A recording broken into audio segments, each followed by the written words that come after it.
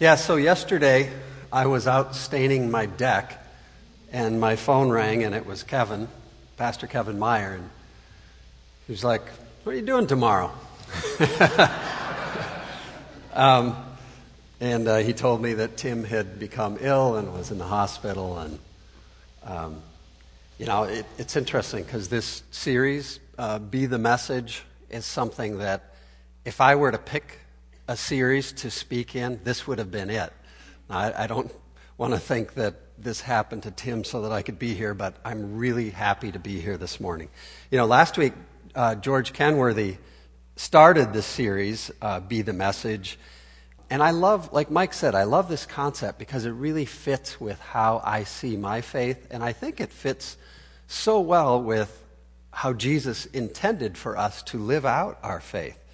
And it reminds me of that little quote by St. Francis of Assisi who said, "Preach Christ with all your might," and do you know the rest of it?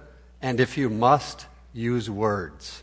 Yeah, so Jesus was pretty hard on people whose words and actions didn't match up very well, because he was all about letting our lives be the message. So this morning, I want to tell you some stories that I think illustrate this concept. And, there are different ways that you can let your life be the message. And some of those are good, and some of them, maybe are kind of questionable. And I thought I would start with a questionable story first. This is a funny, odd little story that illustrates, I think, the wrong way to be the message, and I'll explain it later. So, I was scheduled to speak at this Lutheran church down in Eden Prairie a few years ago. And a couple months before it happened, the pastoral staff of this church said, "We want to take you out to coffee." And this happens quite a bit with me, where they want to check me out first. And it's probably a smart thing for them to do. But we were sitting outside at Caribou Coffee right here in Wayzata. And they were asking me questions, and things were going along okay. And then all of a sudden, the senior pastor looks at me and he goes, "Terry, have you ever been to a drive-in movie theater?" And I'm going, "Yeah, I'm old enough to remember that." And he goes, "Why did you go to the drive-in movie theater?" And I thought, this is a trick question, I think. To see a movie? And he goes, let me tell you a story. So he said, before I decided to become a pastor, before I went to seminary, I asked a girl to a drive-in movie theater. And he said, I had intentions of making out with this girl. And I'm going, okay, this is kind of an interesting discussion here with and he said, so we get to the theater, and we, pull up your car and you put that little speaker in the window. Do you remember those? And the movie starts, and he said, I started kissing her. And he said, I was about 15 seconds into it, and I realized this was a horrible mistake. And I kind of look at him like, well, what? And he said, she was a terrible kisser. In fact, he said, it was painful because she kissed too hard, and I'm going, okay, where are we going with this? And he said, I was trying to figure out, how am I going to get out of this? And all of a sudden, there was a knock on his window. And he looks over, and there was a woman standing there with her hands on her hips. And she's like, roll down your window. And this was back when windows actually rolled down. And he rolled down his window, and he goes, what? And she goes, knock it off. And he goes, what? And she said, knock it off. He said, you're flashing your brake lights at us. Stop it. And he said, I think I was subconsciously just trying to make it stop. So he had been pumping the brakes. And one of the pastors who was with us that day, he said, that's love, baby. And the pastor who was telling the story said, it sure didn't feel like love. And as soon as he said that, I had this mental flash to us, the church, we Christians. And I thought, I wonder if sometimes we kiss too hard. If you look over the past 50 years, well, actually maybe the past 2,000 years, and I think there are times where we've had different approaches where, maybe we throw truth at people like a 96-mile-per-hour fastball, and we throw it right over the plate of their hearts. and they swing and a miss. And sometimes I think in our history of the church, we were almost happy when they swung and they missed. And we were going like, what, you can't handle the truth? We kiss too hard.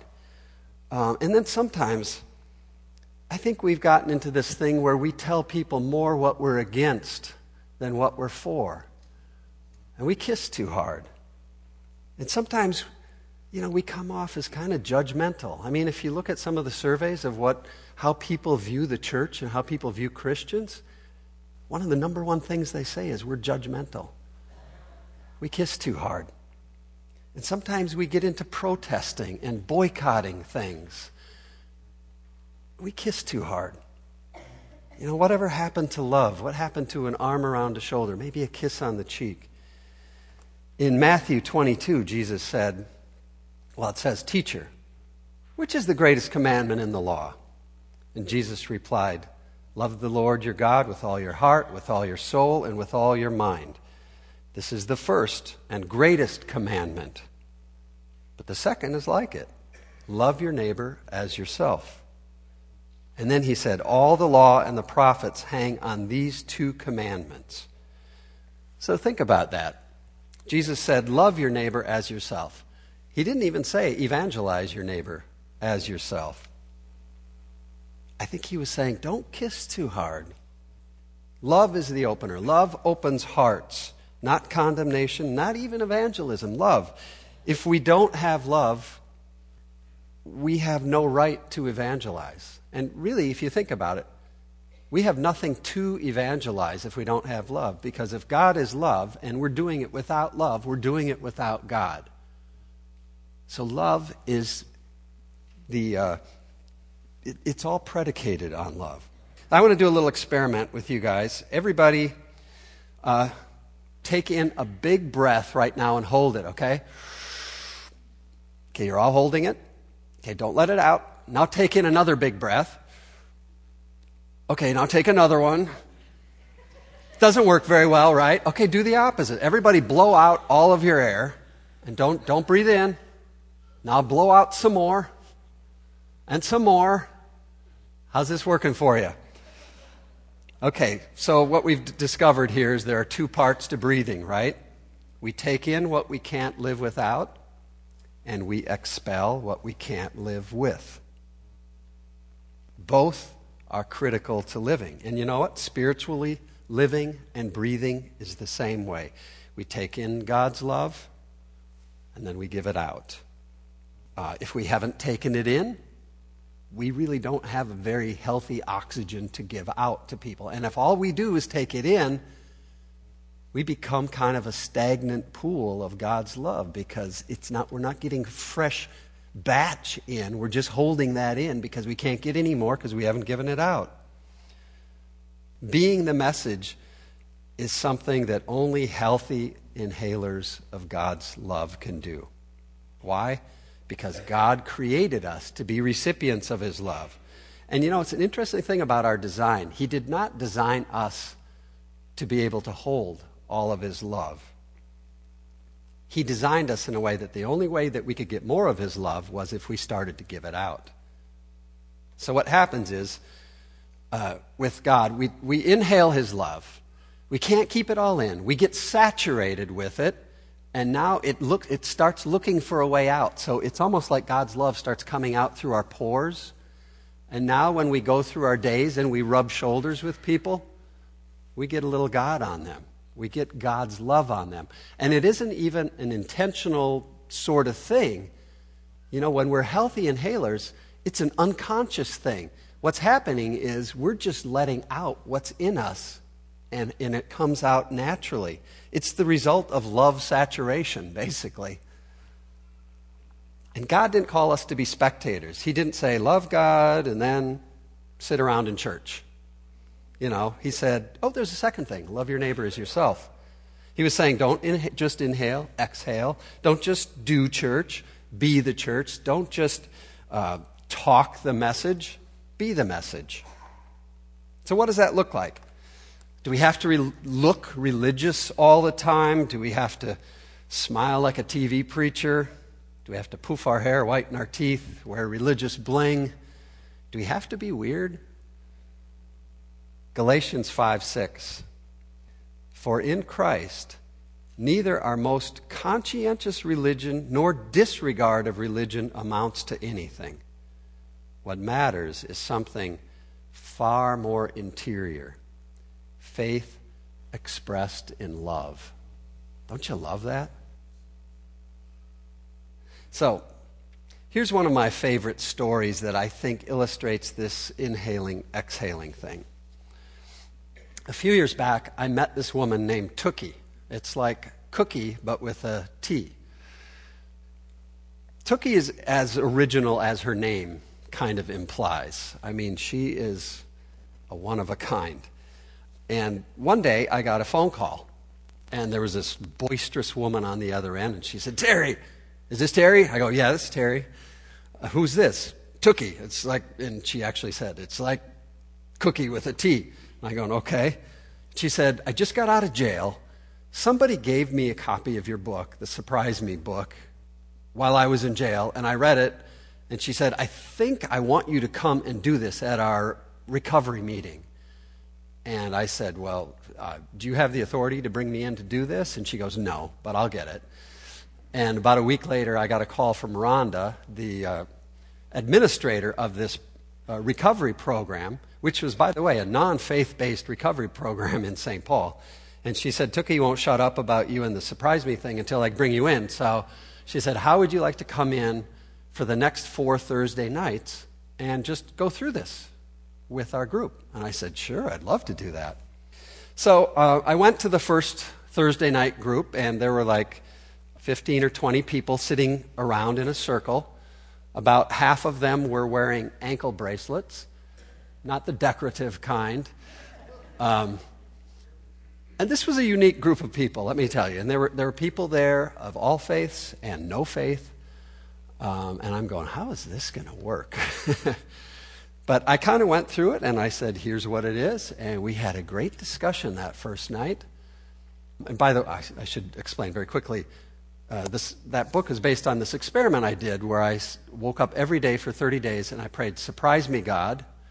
And then I kept a journal of what happened during those 30 days. So, and I traveled around a lot speaking and introducing that in churches. So we're doing this thing, with this group.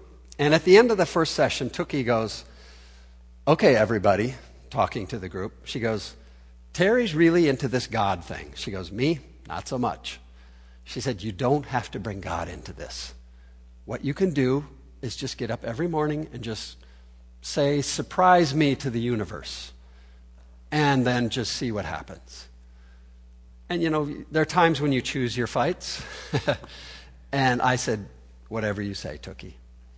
Came back the next Thursday night, and now these people had been doing it for a week, and some of them had some pretty interesting stories, and we had a great discussion that night.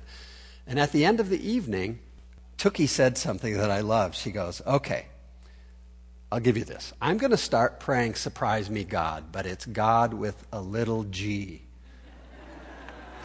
And I go, okay, Tookie, whatever. You do what you want to do.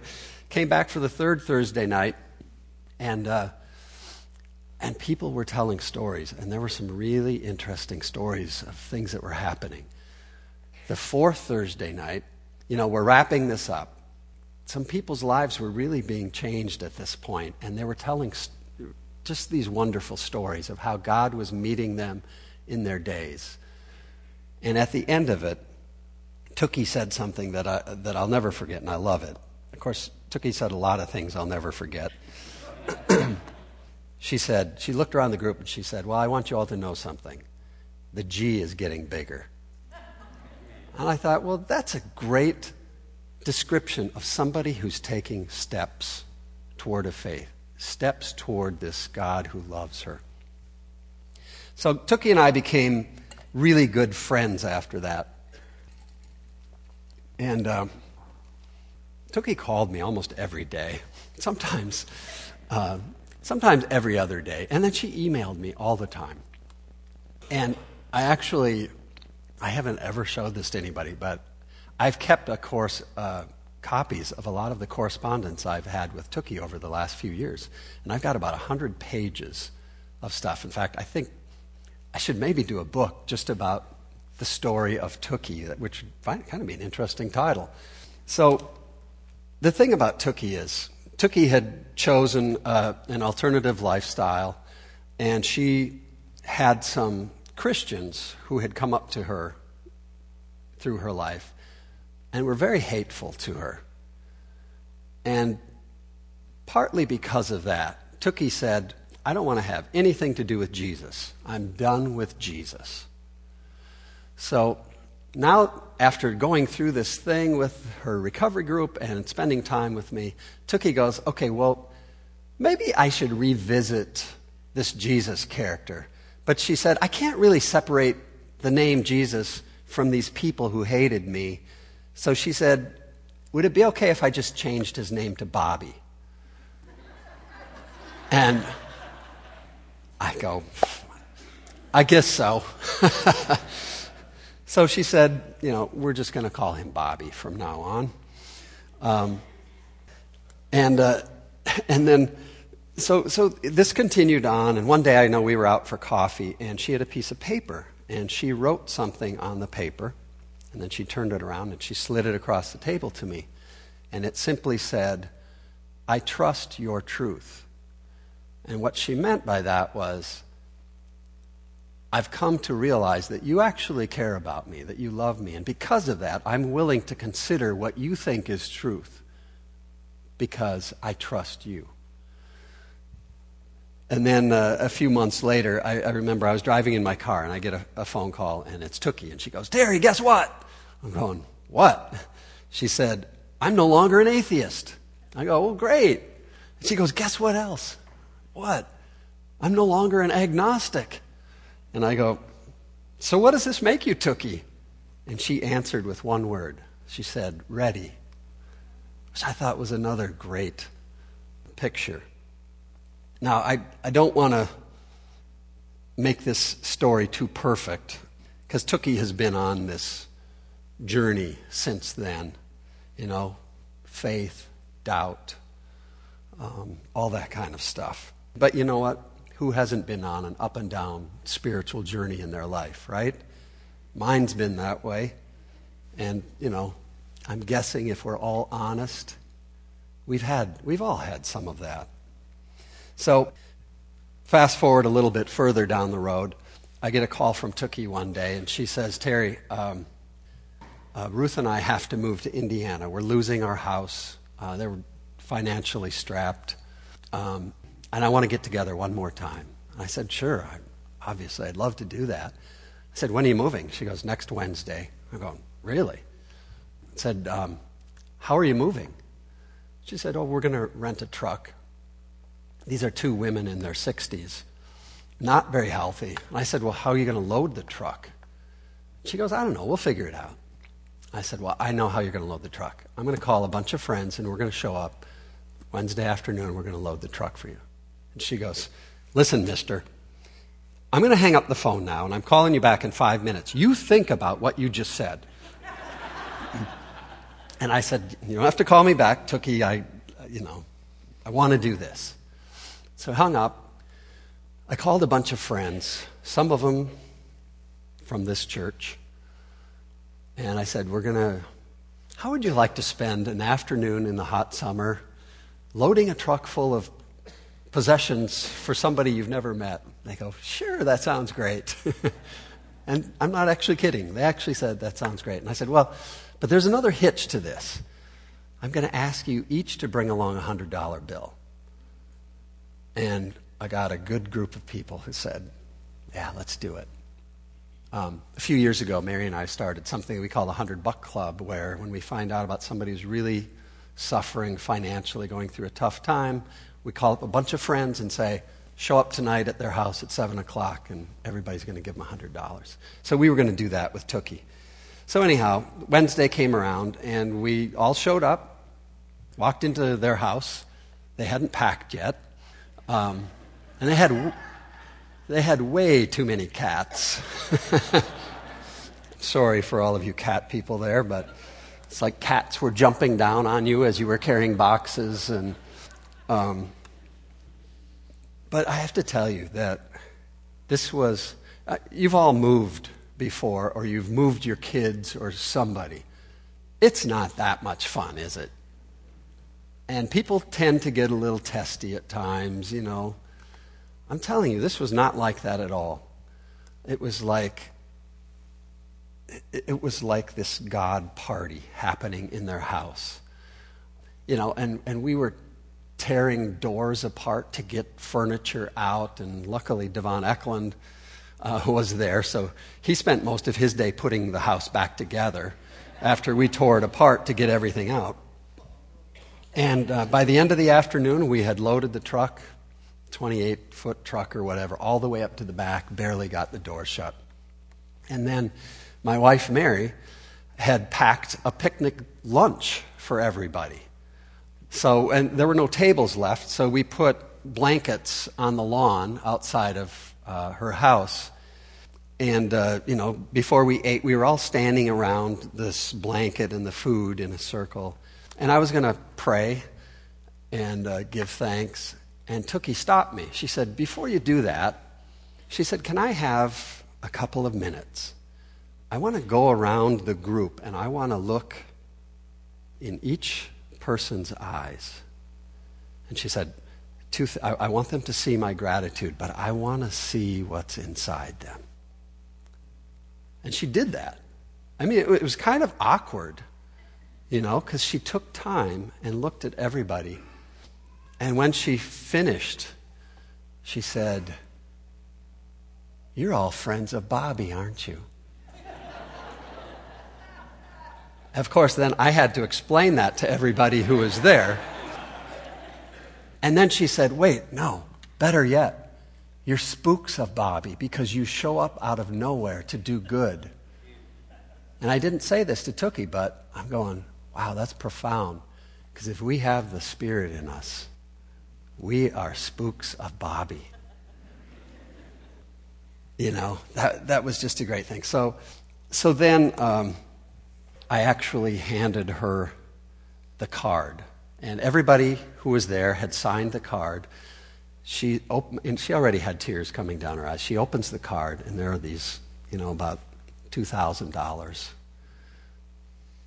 of cash in there. And she had told me that she didn't know where they were going to get the money to buy the gas to move to Indiana. And when she opened that card, she said something, and this is a direct quote, okay? She said, what the H is wrong with you people? And I've never heard anybody say that and mean it in a loving way. But I think what she was saying is, what's different about you people? Why would you do this? And she told me that later on that evening, her neighbors came over. Her neighbors were standing across the street most of the day going like this. She said, our neighbors came over, and they said, who were those people? And Tookie said, I don't know. I've met one of them before. The rest were perfect strangers. And they said, no. She said, yeah, never met him before. You know, I wonder how many Tookies are walking around Wayzata. How many Tookies are in Plymouth? How many Tookies are in Minneapolis, St. Paul? I think God brings two kinds of people into our lives. Beach balls and footballs. Okay, like if you're at a game and somebody throws out a beach ball and it comes to you, what do?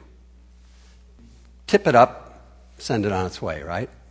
I think God brings people into our lives. And some of them, we're supposed to give them a little encouragement, give them a nudge, send them on their way. Send them on to another spook of Bobby. But sometimes God throws a football at us. And when a football comes, you don't tip it up, right? You catch it, you tuck it, and you run with it. Sometimes you run 5 yards.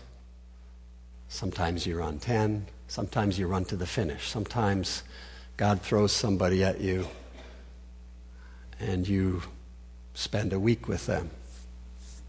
Sometimes it's a lifetime commitment. God threw me a football named Tookie, and I've never regretted catching her because I love her. But sometimes God, when he takes a 5-step drop and he rifles a football at us, I think sometimes we see the football coming through the air and we go, eesh, that looks like a high-maintenance football. Or kind of dirty, kind of smelly. Maybe I'll just let this one fall. Or maybe it's like, wow, they're really rich and arrogant. I don't like those kind of people. So we let the football drop. Or we pretend to catch it. What I want to challenge you with is God doesn't make mistakes. If he threw a ball your way, you were intended to catch it. You were maybe created to catch that ball, that person. If we want to be in the game of loving our neighbor, of being the message, we've got to trust the guy throwing the ball, because that ball was meant for you. So here's my challenge for you this morning. And I want to say, I hope you understand that I'm not telling this like, wow, look at what I did with this, because if I were to be honest with you, I've dropped my share of balls. And I've done it intentionally many times. But I don't want to do that anymore, because I don't think that's the way to live. And I want you to know that if you say yes to those nudges, as Andrea talked about, that nudge from the Spirit, if you say yes to those, the story, your story, is going to become much more interesting. And you won't know what story might have developed if you let that ball drop. It'll be a story that was completely missed. Think about this. If God has written his story into you, and let's say if we're anybody here who's a Christ follower, he has written his story into you. If he's done that, now he wants to write you into his story. How humbling is that? The creator of the universe wants to write us into this story. He wants us to catch. He wants us on his team, catching the balls that he throws. What a privilege, what an honor. And I want to tell you, it's the greatest, most interesting, most adventuresome, possibly the most scary, but certainly most fulfilling story that you could ever find yourself in. So go out, breathe deeply, inhale the love of God, then exhale it. Rub shoulders and get God on the world. Grow the G in yourself, and then grow the G in others. Become a spook of Bobby. Catch the ball, tuck it, run, protect it, love it. Let's pray. God, we don't want to just do something for you. We want you to do something through us, with us. So throw us the ball. Put burning bushes in our paths. Help us to literally be your message this week. Bless these people as they go out and do that. Amen.